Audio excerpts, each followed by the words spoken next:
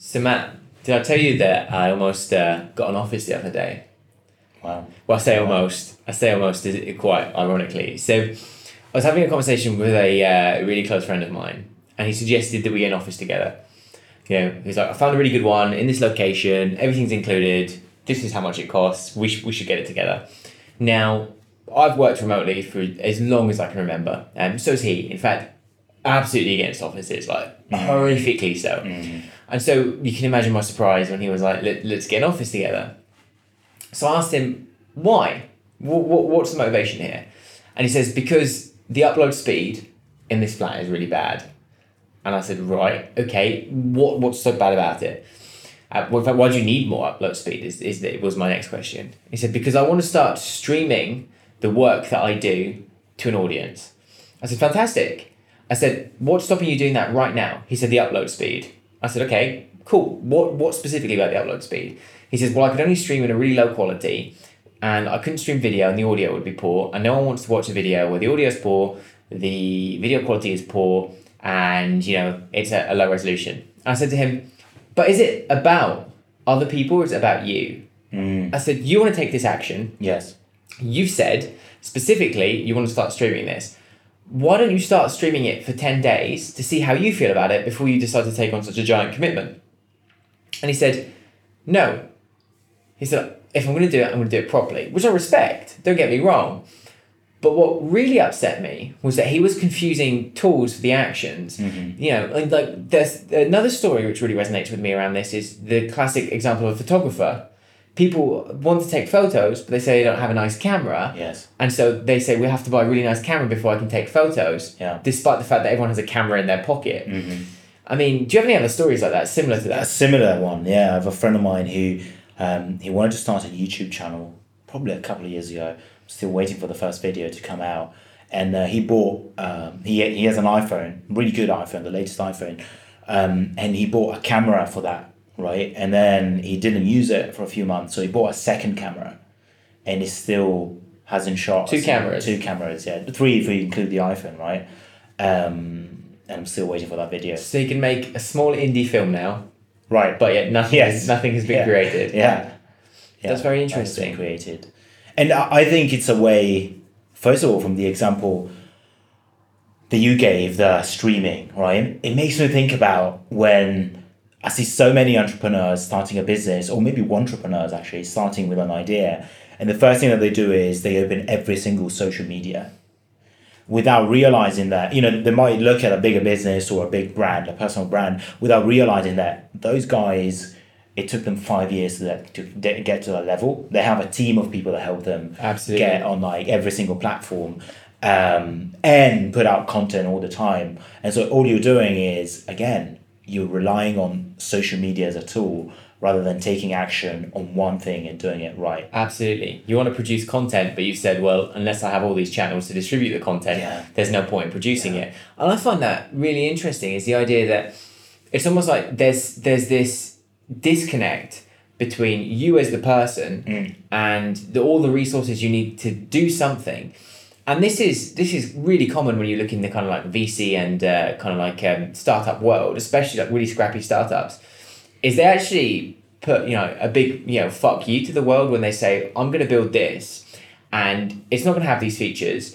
It's barely going to run on decent code, but it's going to, you know, test what I'm saying and people may like it and people may not. But the people who this adds value to, right, you know, they're going to care about it. And I feel it's the same way when we look at people who confuse tools for actions. It's like, you know, scrappy startups take actions and then they start to look at like, you know, how to optimize what they're doing from the beginning process. Whereas, you know, sometimes intrinsically we say, well, actually, we're not good enough or we don't want to be vulnerable. Yeah. We don't want to just do something for ourselves unless it looks like the rest of the world. People forget that it takes years of experience, time and effort to sometimes master these things. But no one wants to start. And if you don't start, how the hell can you expect a tool to replace the experience, the time, the energy, and the effort as well? Yeah. And when you complicate things with really sophisticated tools, you also have to learn how to use them. Absolutely. So it's more difficult for you to take action. And it sounds like you're overcomplicating things so that you have an excuse to lose. Yes. Rather than going for the win you are playing not to lose and going like, if it doesn't work out, it's not me, it's the tool. Yes. I haven't started a YouTube channel, it's not me. I haven't got the right camera, right? I took the action, bought the camera. It's just that the camera is not good enough. And it's like, no, you haven't taken the action. Yes. It's like saying, I want to go on a date and I download an app. Yeah, how is that going to work, right? And so really it's about playing to win, taking responsibility, making it easier for yourself to take that action rather than overcomplicating things. And not looking for an excuse, because that is playing not to lose. And actually going for the lose, but not taking it personally, going like, oh, there's an external reason why that hasn't worked out. Yes. I'm the victim. No, you don't want to be the victim. You never want to be the victim. You want to take responsibility. I always think, when I think like I'm the problem, because maybe I haven't done something, I've taken out, I go, yes, that's amazing news. Because if I am the problem, I'm the solution. And you can fix it. Yeah. Yeah, absolutely. What I really think is important with stuff like this is most people need to enjoy something enough to continue with it. And so when you look at things which are challenging or things which will require some kind of capital investment or time investment, you need to do it first. You need to take action because you need to know if you enjoy it, right? Otherwise, what you're doing is you're committing to something and you're investing all of this capital, energy, and resources, which you could use anywhere, right? So if you're saying yes to this, what are you saying no to? Typical opportunity cost question. Yeah. And when people do that, what they need to remember is that not only could they be doing something else, but they could be doing something else they enjoy. Yeah. So it's like, don't buy these tools. Don't spend this energy. Like, do something. Hey, you want to start running? Don't go out and buy those really expensive running shoes. Go for a small run. Yeah, your shoes may suck. Like, yeah, you may hurt your feet a little bit, but don't go too far. Do enough to, they call it in America ooching, like to just take those little small steps forwards into things that matter for you.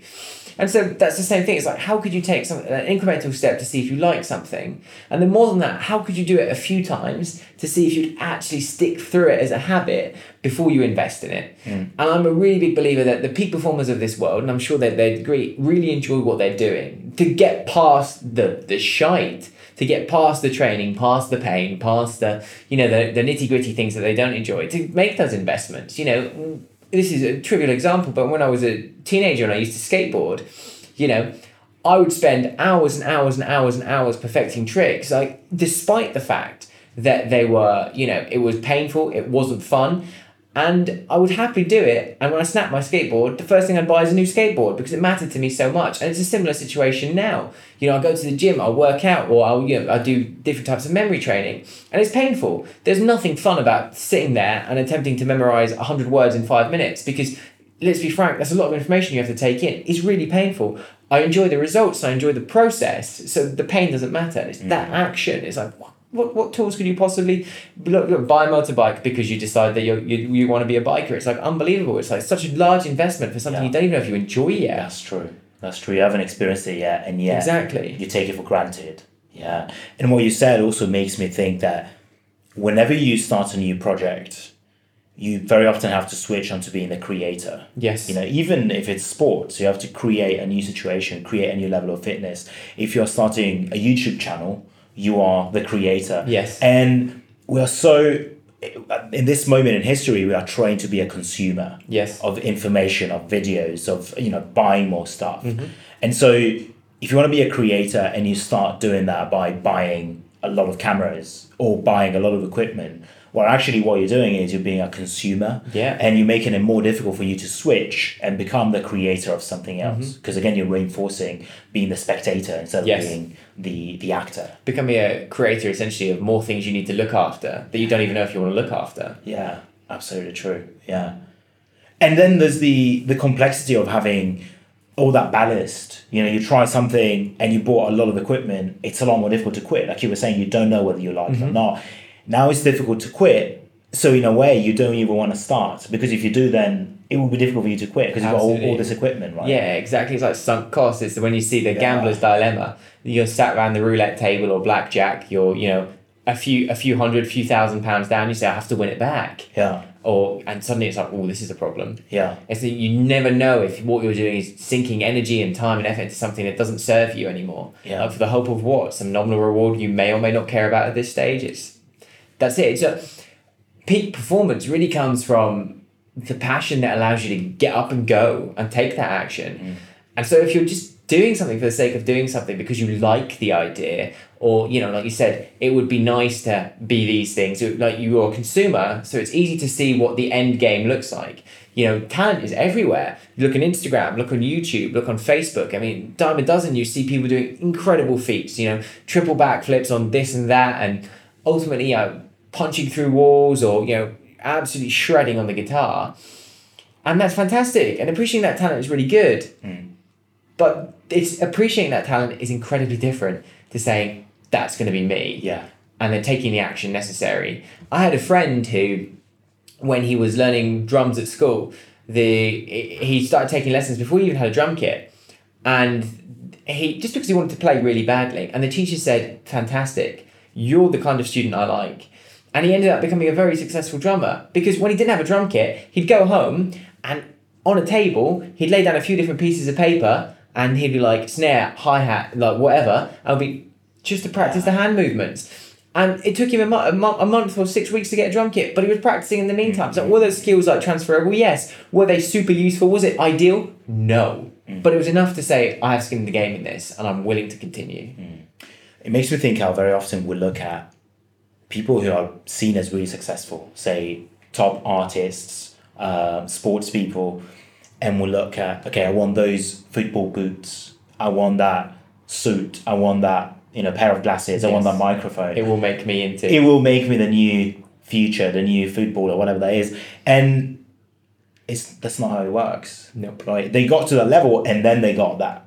And again, it's easy. That's like, it's trying to look for the shortcut, the magic wand that doesn't exist. You know, that's not going to make you that person. And actually, it, like we were saying earlier, it is detrimental because you've got all this ballast. You can't experiment to be agile in your action and your choices, which is, again, it's going to slow you down. And I see people do this with information quite a lot. You know, read a lot, maybe buy a lot of books and never read them, or read a lot of random books, take a lot of random courses, watch a lot of YouTube videos that have no coherent story. You know, just because, maybe just, you know, just put them in your watch list, watch later, read later, your basket, right? And yeah, exactly. And the action is not to buy the books. To be honest, the action is not even to read the books, it's to action the books. But getting all these things, you know, having a pile of books on your bedside table is not the action, right? But it makes you feel good. So, and the thing is, even chemically, when you do this stuff, you feel good. You get a spike of dopamine, I guess. Absolutely. Yeah. So you also have to, if you're not conscious of it, your own chemistry will make you do more of it. Yeah. What I really like is that in these situations where someone wants to do something, like someone wants to do something really badly, what I'd always say is pretend that the only option you have to do this is to do it with everything you have right now. You can't spend any money. You can't change the way your life is right now. So say you're busy and you have no time. It's like, if you want to do this, you have to fit it into your schedule right now. You can't remove anything, you can't take anything away, and you can't spend anything. Because if you create pain, like loads of pain, so you can't spend any money, you can't move things around, like you have to try and slot it in somewhere. If you're willing to get through that, then there's a good chance that you want to do it. And if you can do, like I say, as a minimum, 10 days, right? Yeah. So don't spend anything, don't work this into your schedule, just force it to happen, and see how many times you do it over the course of 10 days, and see how willing you are to deal with that pain. Because if you can, one, find time for it in your already hectic schedule, two, do it despite not having the tools or resources. So with some things, it becomes a lot easier. You want to be a photographer? Well, there's a good chance you have a smartphone. If you don't have a smartphone, then, you know, it becomes a little bit more tricky, but still ask yourself the question, what can I do to pretend I'm a photographer? Even if you just walk around for, say, you know, 4 or 5, whatever time you can find in those 10 days, and you get your thumb and forefinger and you create a little square in front of your eyes and you go, snap, snap, snap. That's better than nothing. It's showing at least commitment and skin in the game. And that's the idea, is like, what's the smallest thing you can do that takes no money, and ultimately you can find a way to fit into your already hectic schedule without killing anything else. And if you can do that, then then you can start to bring in the tools, then you can start to wiggle things around, then you can start to work out what the opportunity cost would look like. But for me, it's like, that's where you start. In the same way that's how businesses start. You figure out, well, actually, what do I care about? What do I want to do? And then, like, will someone buy it? Yeah. That's the main thing. Yeah. Two key points that I take away from what you just said.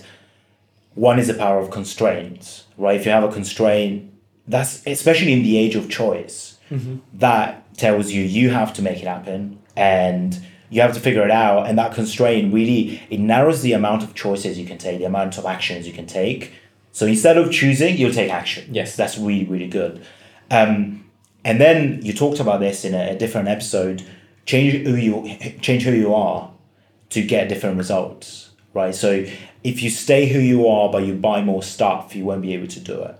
But if you change who you are, really the cycle is change who you are, change what you do, and then change what you have, change your results. Too often we want to do it the other way around. Yes. But it doesn't work. If you do change what you have and then that's not going to work. And so again, it makes me think about this point that you raised in a different episode. Change who you are. Having those constraints will force you to act in a different way. And acting in a different way will give you different results. It's maths, essentially. Absolutely. No, I completely agree with all of that. And so look at it this way. In the future, if you want to take an action, start by taking the action. Don't confuse the tools for it. Give yourself those constraints and put in the effort to understand if you are the kind of person who'd be willing to make the sacrifices to, spend the money, spend the time, spend the energy to become either, incredible or even like whatever your level is at the subjects that you're attempting to play with. So, peak performers have passion. And if you want peak performance, then you have to know that the passion is there first rather than the other way around. Yeah. I think it's confessional time. So for me, we've learned this the hard way. Absolutely. We did it, right? For me, I remember I played guitar many, many years ago and I bought an incredible guitar. It was like a Fender Stratocaster, I think. Yes, yeah. Red. It was amazing. It didn't make me a better guitar player. Actually, it complicated everything. So I think the action for, if you're listening or watching this is let us know how you did this in the past, how you use the tool instead of taking the action. Think about it, let us know in the comments so you can do it in a different way going forward, right? Absolutely. We'd love to hear your stories and we'd love to see more than that. If there's a challenging problem, how we can help you take small action that will make an impact. Love it. Without you having to, essentially invest any skin in the game. So we're kind of saving you money when you think about it like that. Yeah.